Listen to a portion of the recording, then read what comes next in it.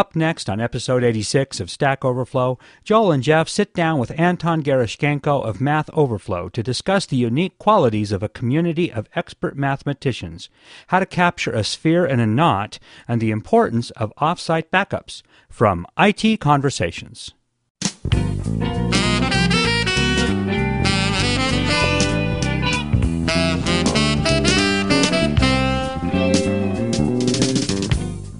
Hi, this is Phil Windley. Today I'm excited to bring you another great program from Stack Overflow with Joel Spolsky and Jeff Atwood here on IT Conversations. The Conversations Network is a 501c3 nonprofit, and we need your help. For a tax-deductible donation of as little as $5 per month, you can support this channel and the rest of the Conversations Network. So please visit conversationsnetwork.org to become a member and help us continue to bring our programs to the world for free. Our audio files are delivered by Limelight Networks, the high-performance content delivery network for digital media. And now, here's Stack Overflow. Jeff and Joel telling stories in the morning with guests. That's right. And wacky sound effects. It's Jeff and the baby. No, what should we be? The Grouch and the curmudgeon. I'm at a loss. The Grouch and the curmudgeon. Those are two the same. It has to be. It has to be like John C. Dvorak and Adam Curry. They're Crackpot and Buzzkill in the other order. Adam Curry is Crackpot, and John C. Dvorak is Buzzkill. Nice. You had to be there. Yeah, no, that's good. Joel's referring to a Family Guy bit that was actually very, very funny. That somebody linked in his. Joel made a post on blog. Stewie, which is the baby, and Brian, which is the dog. We're doing one of those morning zoo radio shows. Which is what this podcast is going to turn into next week because, well, not next week, but when we come back, we announced that, can I just get all the announcements out of the way? Yeah, go ahead, please. Okay. We don't have any announcements, but the announcement is that there will be an announcement April 9th or so. Is that when you guys are leaving? April 9th plus or minus a couple of days, just so it's surprising. Yeah. Well, we'll be in New York City from the 2nd to the 9th. Right. So the Stack Overflow team is coming to New York the 2nd to the 9th. There will be like a big old planning session. That's why we're not announcing anything, because we got a plan, you see. There will be a planning session. We'll be planning all kinds of exciting new things which we haven't even invented. And at the end of that, and we're going to include you, dear podcast listeners and Stack Overflow users, by having an open house in New York at some point where we will invite you to come and pester us if you're in the area. That'll be happening the first week in April, and watch the blog for an announcement, blog.stackoverflow.com. And towards the end of that period, we'll figure out our exciting new strategy, and we'll invent all kinds of fantastic things that aren't even, they're not even invented yet. I mean, they're like beyond not invented. They're like before even the idea of inventing an invention. We haven't even invented that we will invent them. Well, we invented that okay. And that's all going to happen the first week of April. Towards the end of that, there will be an announcement, with the general direction and the general excitement and all the new things coming to Stack Overflow and the podcast. And, New York City is getting another NFL franchise. And that's all up to us. So that's going to happen. Yeah, a lot of stuff will happen that week. And the announcements at the end, and until then, we're going to kind of go dark a little bit. Not that dark, but the podcast is the last podcast. My blog is going to sort of stop. Man, I got like 4 blog posts left before I have to end the blog today. Sorry, you mean your blog, right? Yeah. Okay. When you say blog, you have to clarify. Sorry, I don't want to confuse people. Yeah, that's all right. That is okay. What about our special guest we're going to have today? Good question. Where is he? Yeah, you know what? I'm having. I don't have him on my contacts, and I'm having the technical difficulties anyway. So can you just map him in somehow? I can. Let's see. Let's see what happens. We'll see how good it sounds if we conference him in. I'm just the real reason that this podcast is ending, and we're going to have to recreate a new podcast, is that this podcast gear setup is just on its last legs. I mean, it is being held together with Band-Aids. And I'm already on like I can't even use my desktop computer. Doesn't even do Skype anymore. I'm using a laptop that will only do one Skype call per reboot.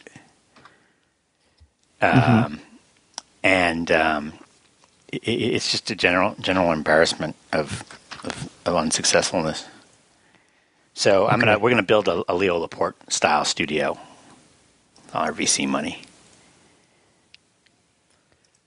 Let me. I'm still adding Anton. Sorry, wasn't quite. There'll be some. Well, this is the old podcast. You know what? We don't edit this stuff out in the old podcast. The new podcast, it's live. You know, what can you do? You just get this stuff ready. Yes. Still. Wow. Here we go. All right, I'll edit this out to make this sound like we just had him ready. Yeah, I didn't realize we were going to do this. No, that's okay. That's usually I do it, so it's totally not Jeff's fault. I'm just trying to make him sound like he's not ready when it's usually my responsibility to have the guests and to have tested the microphones. And I've been busy all day trying to talk to some of the people here at Fog Creek about stuff.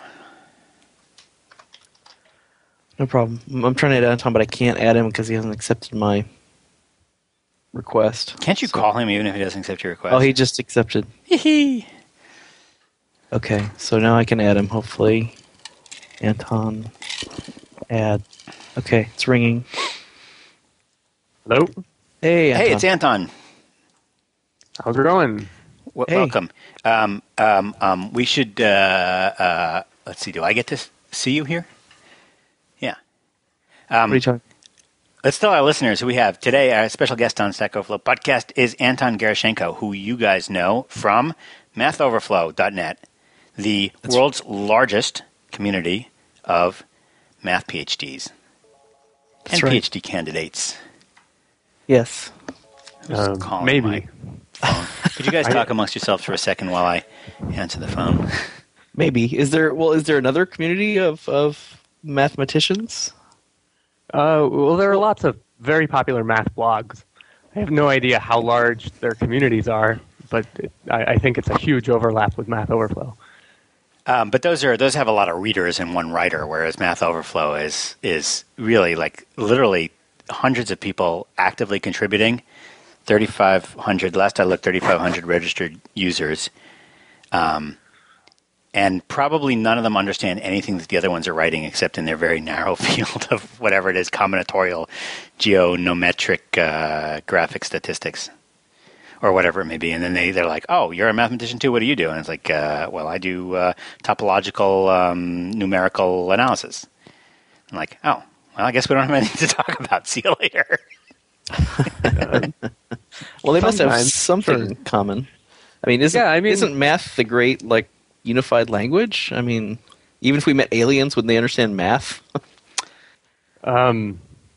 Probably if we can explain all our terminology. But there are definitely lots of very broad areas of math, and people specialize in some of them, just like with programming. I mean, if you go on Stack Overflow, you don't know all of the languages, so some of them you just say, "Oh, I don't care about that. I'm not interested in learning it." Yeah. And so you add it to your ignored list. And same sort of thing happens on Math Overflow. You have some things that you're really interested in, some things that you're really not interested in ever seeing, and lots of things that you might be interested in if somebody asks a question that's accessible to you. So maybe, Anton, you could talk about the history of setting up the site. Like, what motivated you? Like, how did you even hear about Stack Exchange? And then, why did you think that? Why did that appeal to you in terms of what you were trying to do with Math Overflow? Maybe talk about the genesis. Sure. So I'm a grad student, and I know lots of other grad students and some postdocs, and every now and then I would have this discussion with them about, wouldn't it be great if there were a math wiki for this or some variant thereof? So something where you could sort of plug into a giant Borg-like brain and get access to all this good stuff that other people know. Or maybe sometimes you come up with an interesting example and you're like, wow, I really want to share this with somebody, but there isn't any good way to do it except by going and meeting them. So it was always kind of a nice idea, but there wasn't ever any sort of implementation. And then a friend of mine, Dave Brown, showed me Stack Overflow at some point and said, "Wouldn't it be great if there was something exactly like this for math?" And I had a look at it, and I said, "Yes." So then we started plotting how to convince you guys to run a sister site for us. This was before Stack Exchange. This was right around the time that Server Fault was going into beta, I think. I see. So we started, I started listening to the podcasts, and we started thinking, okay, how are we going to pitch it to these guys so that they do it? We figured maybe if we go find some money and give you that, then you'd do it for us. But then you said Stack Exchange, and we thought that was great because that solved the problem of getting you to host a site for us. Now, you mentioned that there's a lot of bloggers. So in terms of the existing community, I just don't. One of the things we've tapped into is we've that's interesting to us about Math Overflow is that you've really built a nice community, and that really turns out to be the hard thing. It's not so much the software, although the software we think is great, obviously, but we're biased. It's our child. The hard part is really just getting the community to sort of buy in to this thing that you're doing and sort of attract the right people to the community. And I think the thing that has made Math Overflow successful is that you really have brought a lot of interesting people along with you. And you mentioned there's an existing blogging community. I mean, do you think that was the key element, or do you think it was just because you're a graduate student at Berkeley, which is fairly prestigious, and knew the right people? Or I mean, maybe you could talk about like where the audience comes from and like what attracts them to this site. Sure. So there's this one particular math blog, the Secret Blogging Seminar, which was started by a lot of Berkeley grad students who I think have all now graduated, and I know all of them. So I knew that I would eventually be using that to publicize Math Overflow. This is actually this is actually a group blog, I should mention. So it looks like 8 different people that all contribute to Secret Blogging Seminar. Yeah, I think that's right. Something like that. Yeah. But even before we posted about it there, I was just telling various people I knew who I thought would be interested, and I had a beta sign-up list, and I sent emails to those people. So even when we only had a few dozen people, I felt like it was already working pretty well. But certainly announcing it on the blog was an explosion of activity, and it's been actually fairly steady since then. There's been a little bit of growth, but it's been pretty steady. I think one thing that was really important is having a meta discussion site. Ooh. How do you? Where is your meta discussion site? Meta.mathoverflow.net. Oh, okay, and that's not even a Stack Overflow. That's just is it the dreaded PHPBB? No. Phew. Yeah, I was curious about that. I mean, it looks like you have a meta site, which I agree is really important, but it's not driven by the Stack Exchange engine. What was the thinking there? The thinking was that eventually you'd start charging money, and we didn't have that much. Oh, I see. So, yeah. Okay, cool. No, I mean, I'm totally down with meta. I mean, I had to be dragged kicking and screaming to the need for it, but I believe in it whole hog now. Yeah, well, that's actually an interesting observation. It actually maybe implies that every semi-popular Stack Exchange should have sort of a mirror site where you discuss... Or a meta, yeah. Meta. Behind-the-scenes kind of thing. I mean, it's one of the lessons we learned was that it's hugely important to have that outlet. Well, the question is, do we need that for Server Fault, Superuser, et cetera? You could argue that Server Fault, Superuser, and Stack Overflow are close enough that they can share a meta, but, obviously Math Overflow doesn't belong on that meta, Well, but if this somebody actually highlights... Yeah, well, I think I tell another reason Math Overflow has done really well is like I was just reading. You put together a really nice how to ask document. Yes, it's actually quite nice. I mean, it seems like you put. I don't know if you realize, but you put like quite a bit of thought, more than not to denigrate other Stack Exchange sites, but more than I have typically seen on Stack Exchange in terms of how you control the experience. Because not only do you have a really nice how to ask document, but you also you have these customizations involving JS math. Is that the right term? Yeah. So you're actually tailoring the site to your audience in a way. You're making it more mathy. It's not really necessarily a cookie cutter experience at that point. Yeah. Well, JS Math is great because we didn't really have to do very much. We just throw it up on a server somewhere and include it in the footer, and it walks through the page and processes everything, which is fantastic. So that was actually really easy. The how to ask page actually was a result of some meta discussion. So I think the main reason that a meta site is important is because you want the community to be self-moderating.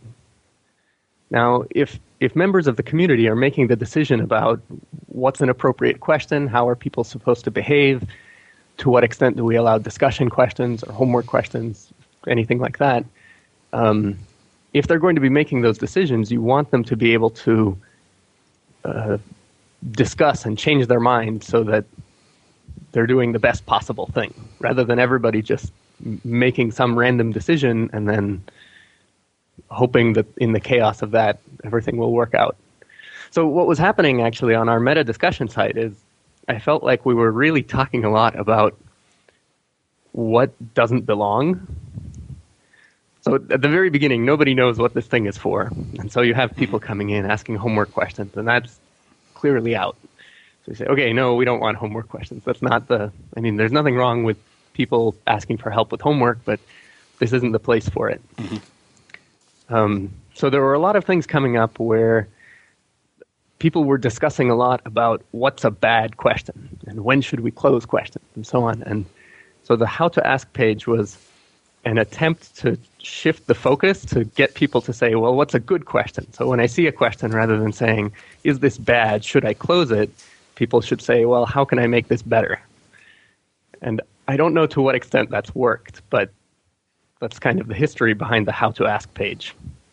Well, it's interesting to me to identify the subset of things that are kind of the same, while also identifying things that are different about your audience, e.g. the specialization of the math. But certainly the discussion around like what do we allow is so fundamental to any community. I mean, setting the boundaries around the community is one of the most important things you can do. So it doesn't surprise me that people want to talk about like what should be allowed, because if you allow and Joel, remember how I always had that reservation about Joel has this theory on Stack Overflow, we should allow any question, which we kind of do, not really. There's still some boundaries, but if you don't control what's coming in, then you lose control of the boundaries around the community, and then the community kind of implodes because they can't decide what it is they are. Yeah, well, I've shifted my thoughts a little bit. One is I realized that if you go back to an old enough podcast and listen to them all, which will take you 3.5 lifetimes, you'll hear me saying somebody might make a question and tag it for Joel and business and ask their business question there. And I'll come in and I'll be like, I got a business answer to that. And I was actually assuming that we wouldn't in any way restrict the domain of questions on the site. Although I thought maybe they had to be somehow technology related, anything. I don't know. I didn't know how to restrict them really. I just thought you could throw up questions and they would find. But I believe that we have discovered that Stack Overflow only works if you limit the domain to an interest group somehow, and if you have enough people to provide all the knowledge that your domain covers. So if your domain is everything in the world and you only have 300 people, you can't possibly get very good questions or very good answers. Whereas if your domain is math and you have 3,500 good mathematicians, you will get answers. So the size of the domain has to match the size of the audience. And I think we really lucked out with Stack Overflow that Jeff and I brought in a lot of bloggers or a lot of people who read our blogs early on, and they had a big enough audience to match the size of the domain, which happened to be programming questions. And so it worked really well. People, even in the first few weeks of Stack Overflow, were already able to get answers to questions in very niche programming technologies. that were just not that common because there were enough programmers that they could fill that out, and that made it successful. But the other thing, which I still believe in, I've always believed, is that excuse me, I've always believed that we should have that no question is too easy. So I've always said, if somebody asks a newbie question, and genuinely, and they say, I don't really get the difference between, an assignment statement and an if statement or whatever it may be. I mean, something that's really just like in your first week of learning how to program. And, they phrase it clearly and the question matches the way somebody might type that question into Google. I've always believed that's going to be a very, very useful resource, is somebody explaining to the person that doesn't understand this thing. And that on Usenet and on discussion groups, we developed this culture that asking a question that had already been asked before was annoying because there were these old timers that had been there forever, and they would just get annoyed if somebody came in every single week and asked some easy question. They wanted to see new questions that they had never thought of. And so if you go to a Usenet news group or a PHPBB site or whatever, any one of those discussion type things, and you ask a question that gets asked every week because it's kind of common, kind of newbie, you're going to get screamed at. And what that makes is a site that is only interesting to the people that have been there for 3 years. It's not so interesting. If you just want to learn about commercial aviation and you go to airliners.net, the conversation is a little bit too advanced. If you're like, what's the difference between a Boeing and an Airbus? Your question is just going to get deleted. So if you're just trying to learn about commercial aviation and your first question is what's the difference between a Boeing and an Airbus, that site is going to be mean to you. And I didn't want to reproduce that. And I knew that we had the ability to remove duplicate questions, and that an old question in our system is has all the same status as a new question. It still comes up in searches, and you can still find it, and it's still alive, and you can still answer it, and you can still edit the answers, and you can still vote on it. So it's not like a conversation that took place 6 years ago. It's actually still an active question just because it was old, which meant that if you get one of those newbie questions in there, at least you only get it once. So it doesn't bother, the supreme experts that hang out all day long. And that is why the world is banana-shaped. Yes, the promised banana-shaped Joel rant. Yes. Mm-hmm. That's good. But I think, Anton, what's interesting about Math Overflow is that we want to identify what it is. We want to get really good at helping people build these communities. And the software is actually a small part of that. I mean, the bigger part of that is just social. I mean, it's not even really about software. It's about, how you even approach this thing from the beginning. And I think also, like, we don't know what topics are actually going to be successful, like, beforehand. I think part of this is like very experimental. Like, we think certain topics may work really well with our engine. Like, I don't think Joel and I would ever sit down and said, what we need? We need a site for graduate level mathematics, right? That's going to work really well with our engine, right? Because it seems like it has really jibed with the software. In addition to the social work that obviously you did in setting it up, there's a synergy here that seems to be taking off that we would never have predicted. So it's really helpful for us. None of the stack exchanges I would have predicted. Not Meta, not World of Warcraft, the Epic advice site. I wouldn't have predicted that. I wouldn't have predicted that spirituality site. I don't even remember what it's called. I wouldn't have predicted Math Overflow. I wouldn't have predicted. I did predict startups in business, and there were 2 of those. Ugh. But we're still a little bitter about the rift between those two. We love those communities. Don't get me wrong. It's just we kind of wish they were one community and not 2. Yes, but we need to find a way to get them to merge somehow, because there's just critical mass is not being reached in either of them when they could if they just merged. Before we drift too far in another direction, I think I actually have something to say about 2 things that you guys just said. So one is your rant about easy questions. Yeah. Or your whatever. Well, not easy questions, but basic questions that are actually in the field. So, like, you're not going to have. I'm not saying somebody's going to ask. I got a homework problem that was 2 + X = 5. What is X?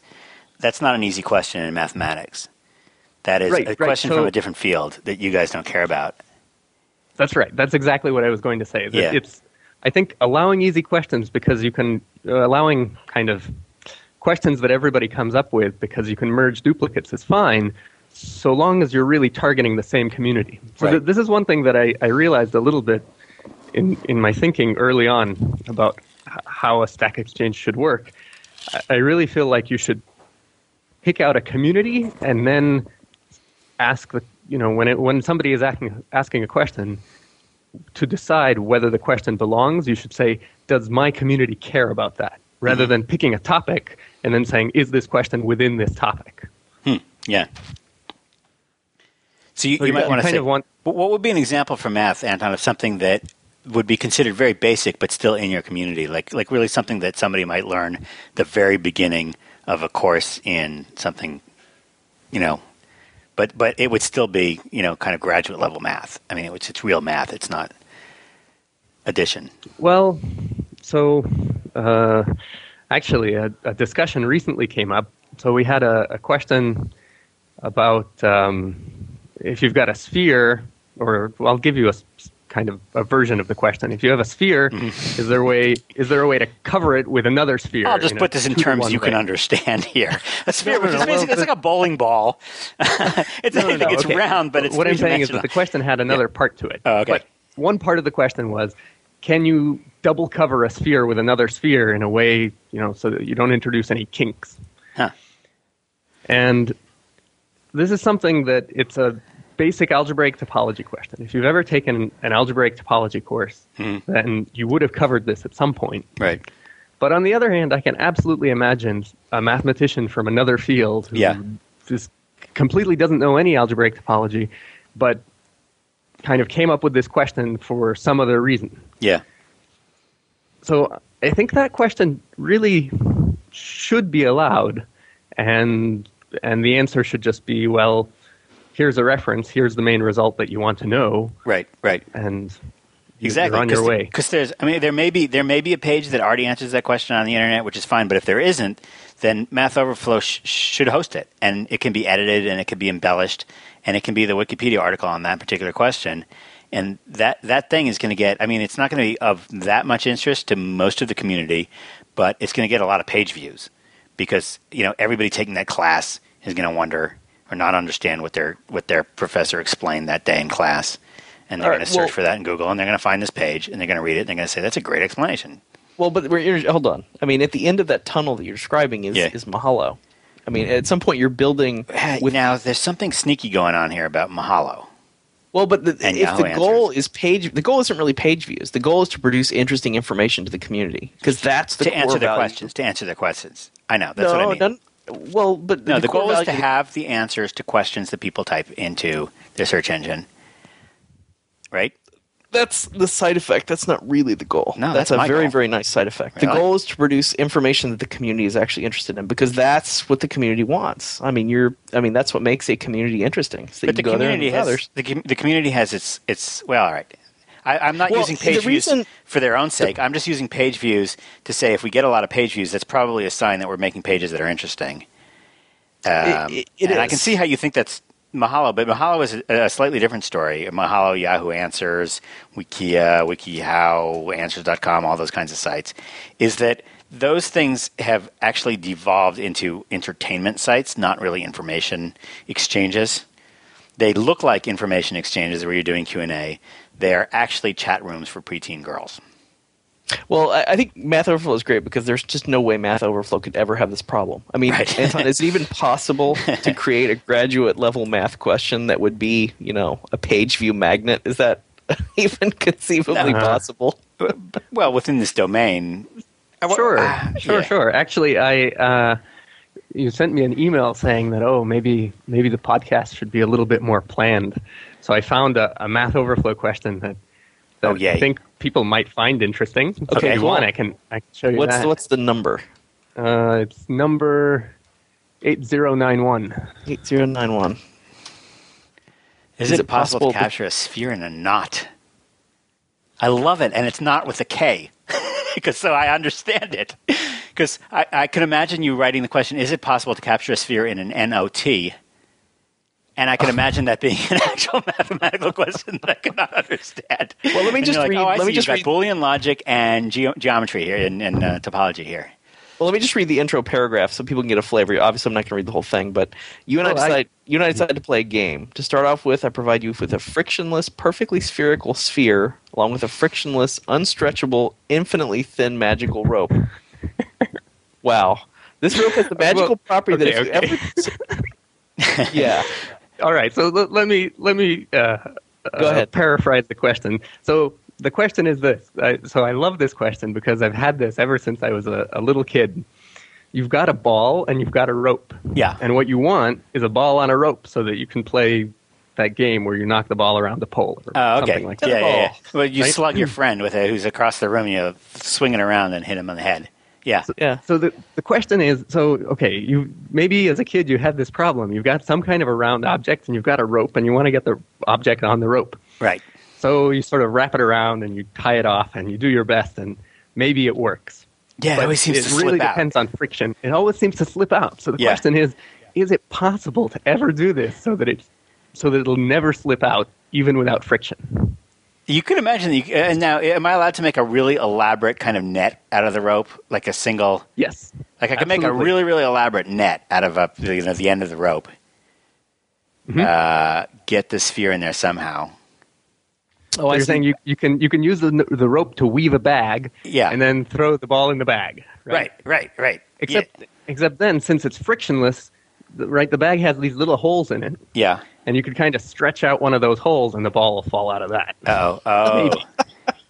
Wait, is the rope There's stretchy? actually pictures. Have you scrolled down, Joel? There's actually pictures in my God. there's the accepted answer, which is great, and then there's some pictures down below, which for dummies like me who don't do math, this is helpful.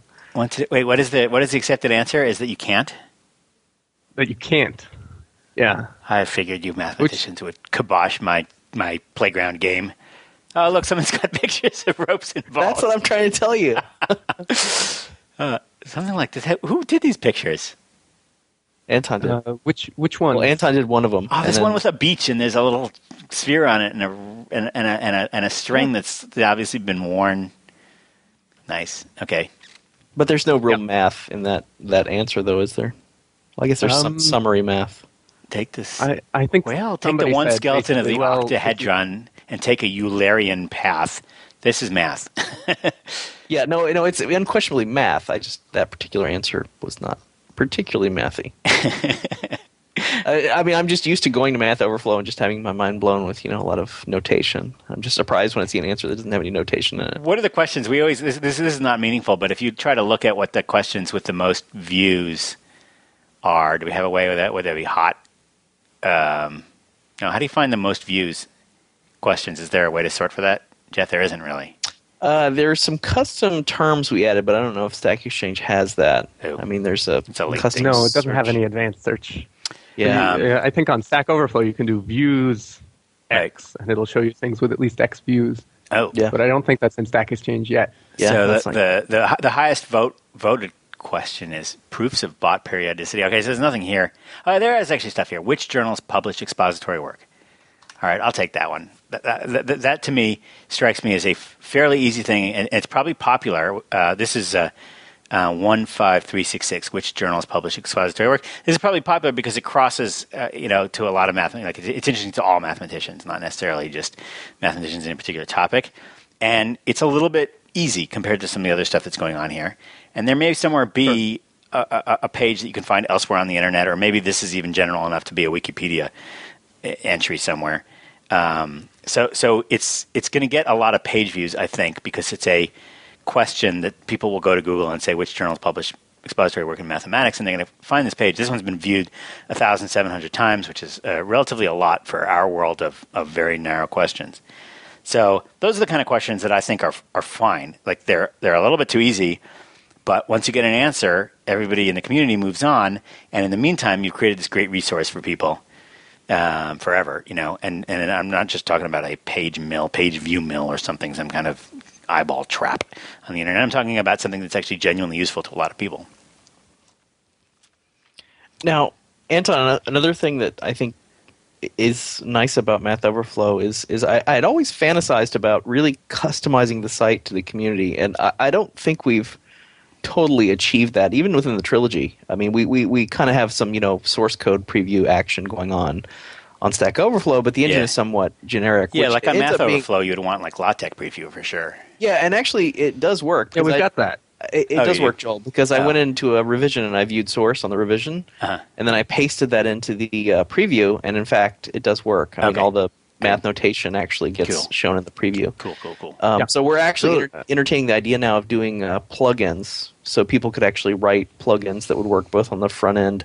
The tricky part is they have to work on the front end and the back end, meaning they have to work on the JavaScript preview as well as when you click submit and send this block of text to the server.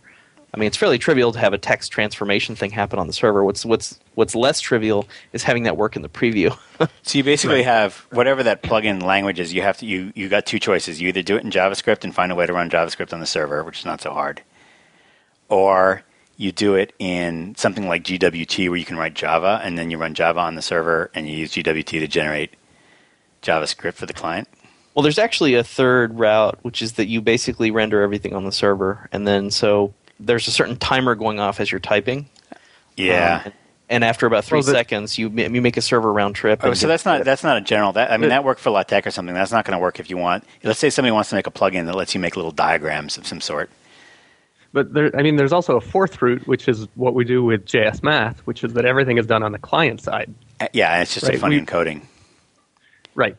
So there, actually, like I said, it was almost no work in the sense that we just stick JS Math in the footer, so any static content just gets walked through and rendered. For the preview, I just had to copy over your wmd.js file. So I changed a couple of little things and loaded a custom version of that, which renders everything in the preview.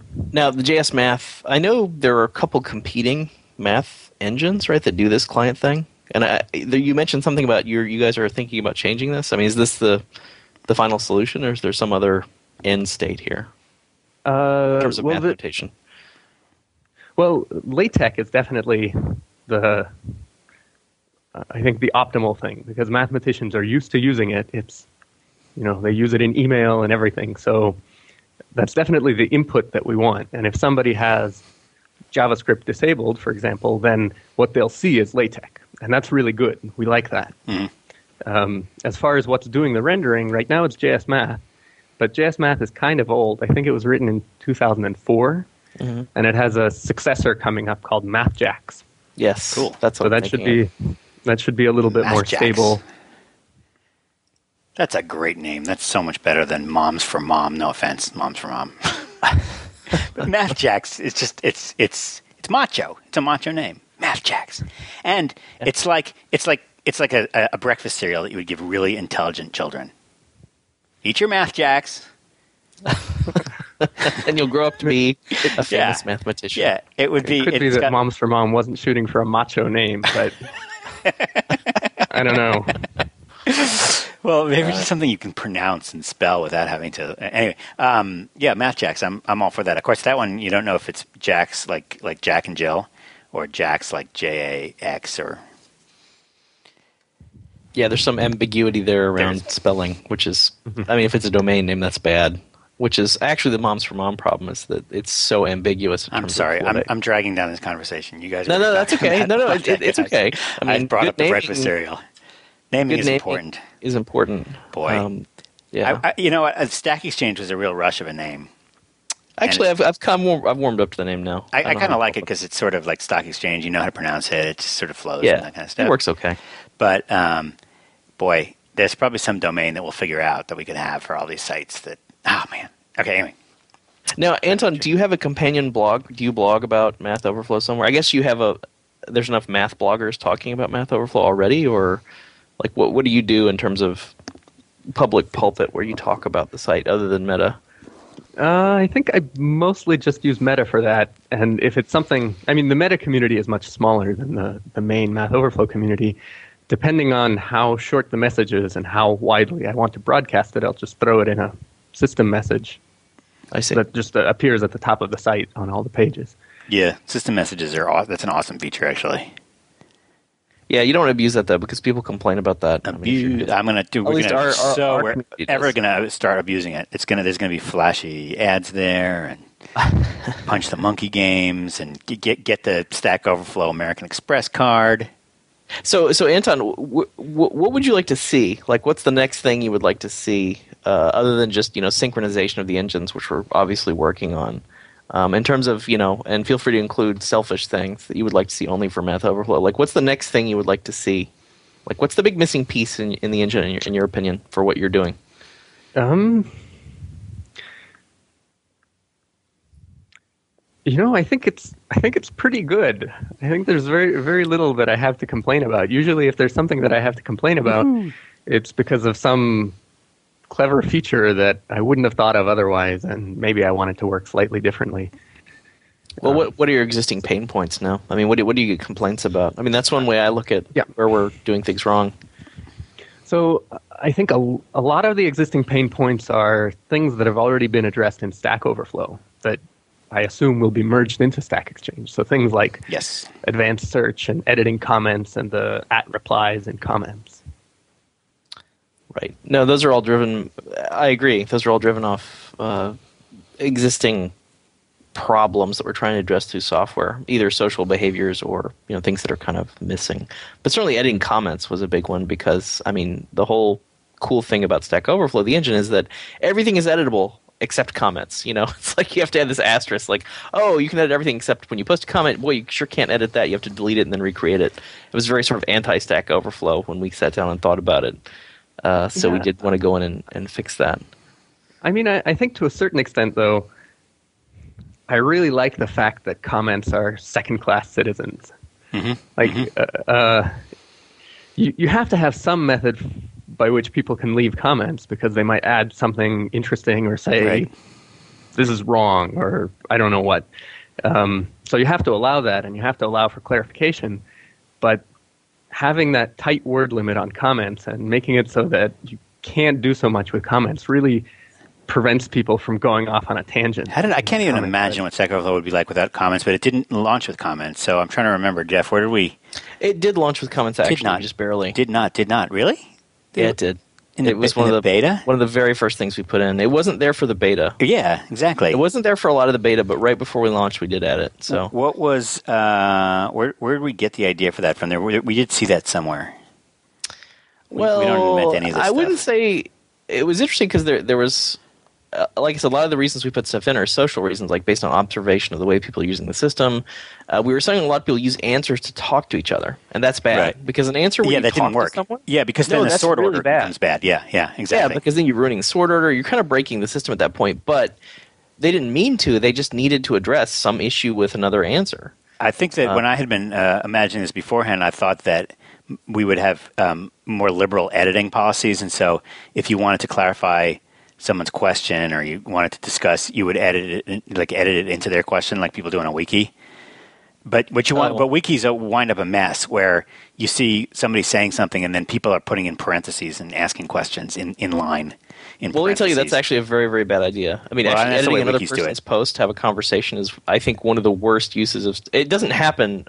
Almost never, which is good. But the few times I've seen it where people were just experimenting. It totally didn't work. Yeah, go look on every possible wikis. level. Yeah.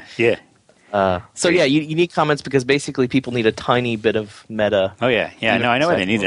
I could have sworn that I saw that somewhere else. There was a distinction between a comment and a. I don't know. Anyway, they're nice. Yeah. So. Hey, we just passed. We finally if you go to compete.com, which has really bad data, it only knows about 1/6 of our actual users. We finally passed Experts Exchange.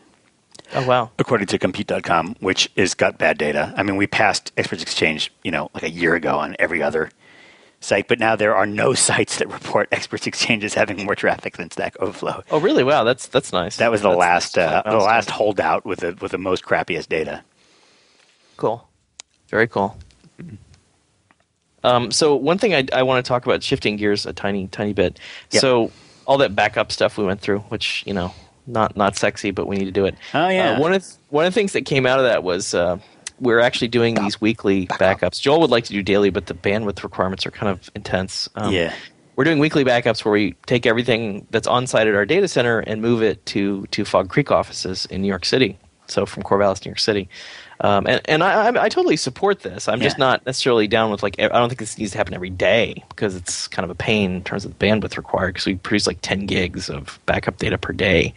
And one of my arguments was, okay, well, how realistic is it for the data center to explode? I mean, I realize, okay, yes. Wait a minute. Are you going to announce that the data center exploded, Jeff? Well, it did kind of explode. I mean, so again, the universe hates me and loves Joel. So Joel, I guess, was right. It pains me to say this. Are you serious? Yeah, so we actually had a thermal event at the data center, which could have been very, very bad. It wasn't that bad. But what happened is one day, I don't remember what day it was, we woke up and then, occasionally you have those days where things just go wrong. You're like, oh my God, this is one of those days. It's like all of a sudden there was no database server, which is very bad. Now, you may remember that we bought a second database server because I don't know if I was psychic, but I was like, wow, wouldn't it be bad if we lost the database server? That would be really bad because we don't have another machine of that scale. Yeah. It has tons and tons of memory. We have plenty of web servers, but I don't know that they could really be database servers anymore because they lack the requisite amount of memory to really be effective at that role. So I went ahead and bought another database server and upgraded the existing one and recycled parts, etc. So we ended up we had 2 database servers in the data center that day. But I woke up one morning and the DB1 was just not there anymore. I was like, that's bad. We have no databases anymore. Now, we had backups, on-site backups, so I then began the process of getting DB2 up, and it didn't actually take that very long. It was a good exercise of, what if our primary database disappears? How do we fix that? I was able to fix it. It wasn't a problem. But we were trying to figure out, like, why did this happen? What's going on? Like, what happened to DB1? And in the process of figuring it out, we realized that the data center had a air conditioning system failure. Yeah. Which is really bad at a data center. That's like one of the worst things that can happen because there's so much equipment there producing so much heat. Yeah, it can't. That it gets incredibly hot, incredibly fast. Yeah, it's it like just kills everything. Within like an hour, you're in serious trouble. Right. And that's what happened at the Peak data center. And they actually have they're fixing it. They have a backup.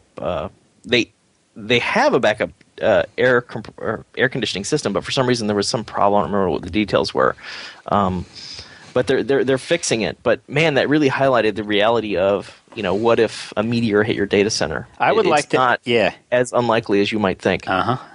Well, ideally, I would like to have. I think we talked about this at the time too. I know you want backups every second. No, but and they can be local, but they should be. We should have a read-only mode. That's what I was going to say, so that when we are running off of some kind of a backup database somehow, Stack Overflow goes into read-only mode so that people's changes, when we get our original database back, which we almost always do, we don't have to migrate the changes from DB2 to DB1 in this case. We can just go back to DB1 and let DB2 go back to being a standby. No, Joel has an excellent point, and I totally agree with this. That when you switch to the backup database, you then have the problem of keeping these two now different databases in sync. Right. You have to somehow migrate those changes that have been made back to the first one, and that's just not so easy. Or that may require more downtime later. Yeah, rather than tackling this hard synchronization problem, what you could do is say, you know what, we're in read-only mode. You can read all the existing database data, but you can't write anything new. Yeah, and on Stack Overflow, it's awesome because that's still 95% of page views probably. People will be happy if they can just get to the information. If they can't. I agree. Yeah. I mean, it's the least of many available evils. So that was also, and we had thought about that briefly, but having this actual problem, put that in broad relief for us. So I did want to emphasize that Joel was, not that Joel was ever wrong about this, but no, and the fork thing too, but that's okay. And wait, I'm sorry, I should have made a list. I should have a list that I frame on the wall. Yes, The Times Joel Has Been Right, starring Joel Spolsky. We don't have any. It's 47 minutes in, and I'm a little bit rushed today because I have to go home and meet the movers. And we're moving to a different apartment that allows dogs. Those of you who read my blog may have seen it. Wow, you're actually moving for the dog. Wow. Yeah. You must really like this dog. And you know what? We could have just. It was. It's not that we like the dog so much as we don't really want to kill him or give him away. I do actually really love the dog. He is amazingly charming, and he's become very frisky, kind of like puppy. Whereas when we first got him, he was sort of shy and a little bit scared because all the people were new and none of the smells were familiar to him. But now he's just a puppy, He's like eating all the power cords to all the computers, and Oh, the joy. finding interesting new places to poop, and finding places where he can take naps where we can't reach him or get him in any way without breaking our backs. And what other exciting stuff is he doing? And you know what? He's not so much. If anybody has any good ideas for like a little snack that you like a treat, like a food-based treat that you can give a Siberian Husky puppy, because he's sort of, we give him the little packaged treats that you buy that are like little liver kibble thingamajiggies, and he's okay with those, but he's just not that excited about those. He likes little cubes of. Boy, are we getting off topic? Well, that's somewhat okay. Yeah, I we guess don't always so. have to be on topic 24/7. No. Anyway, the point being that I have to go home to move.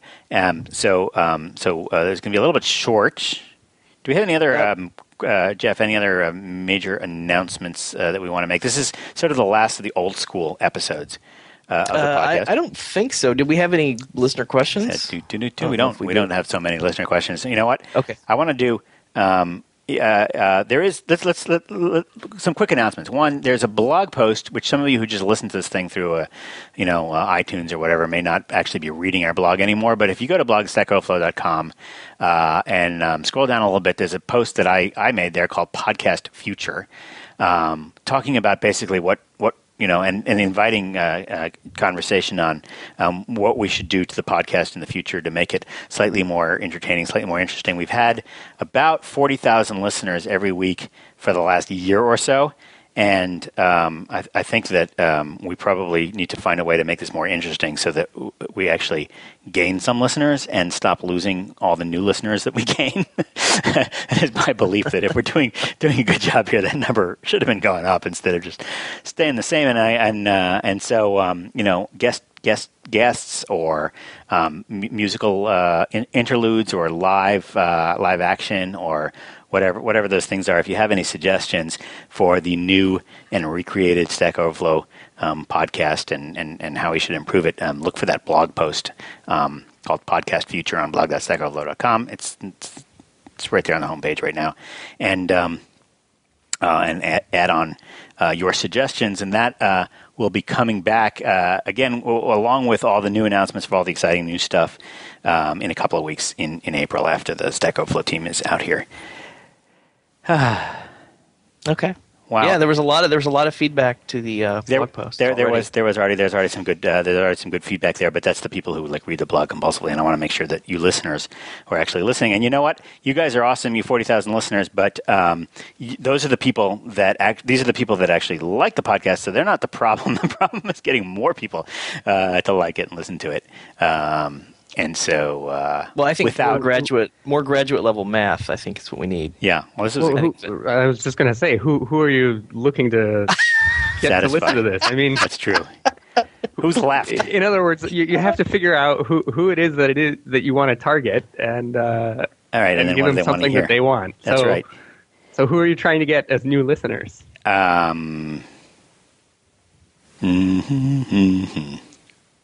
Or are you just trying to get paid? I liked it in the old days when we just said it was just my dad and pretty much nobody else.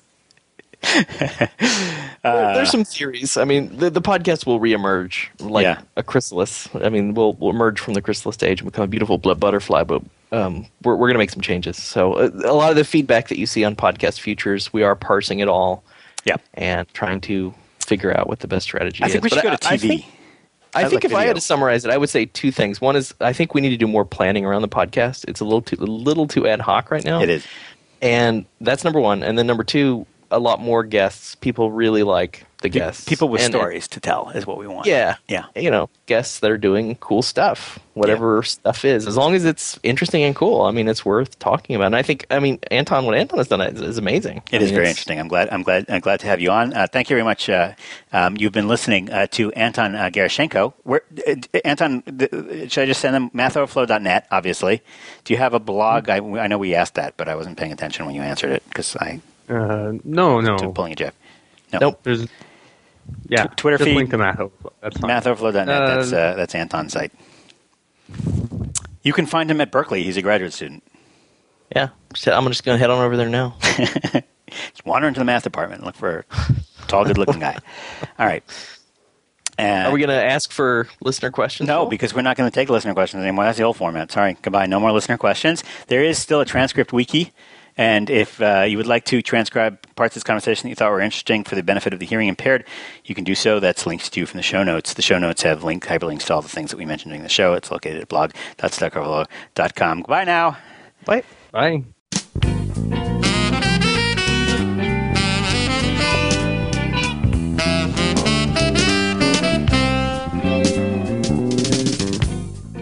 You've been listening to Stack Overflow with Jeff Atwood and Joel Spolsky.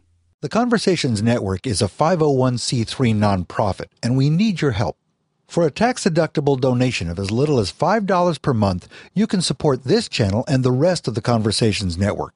So please visit conversationsnetwork.org to become a member and help us continue to bring our programs to the world for free.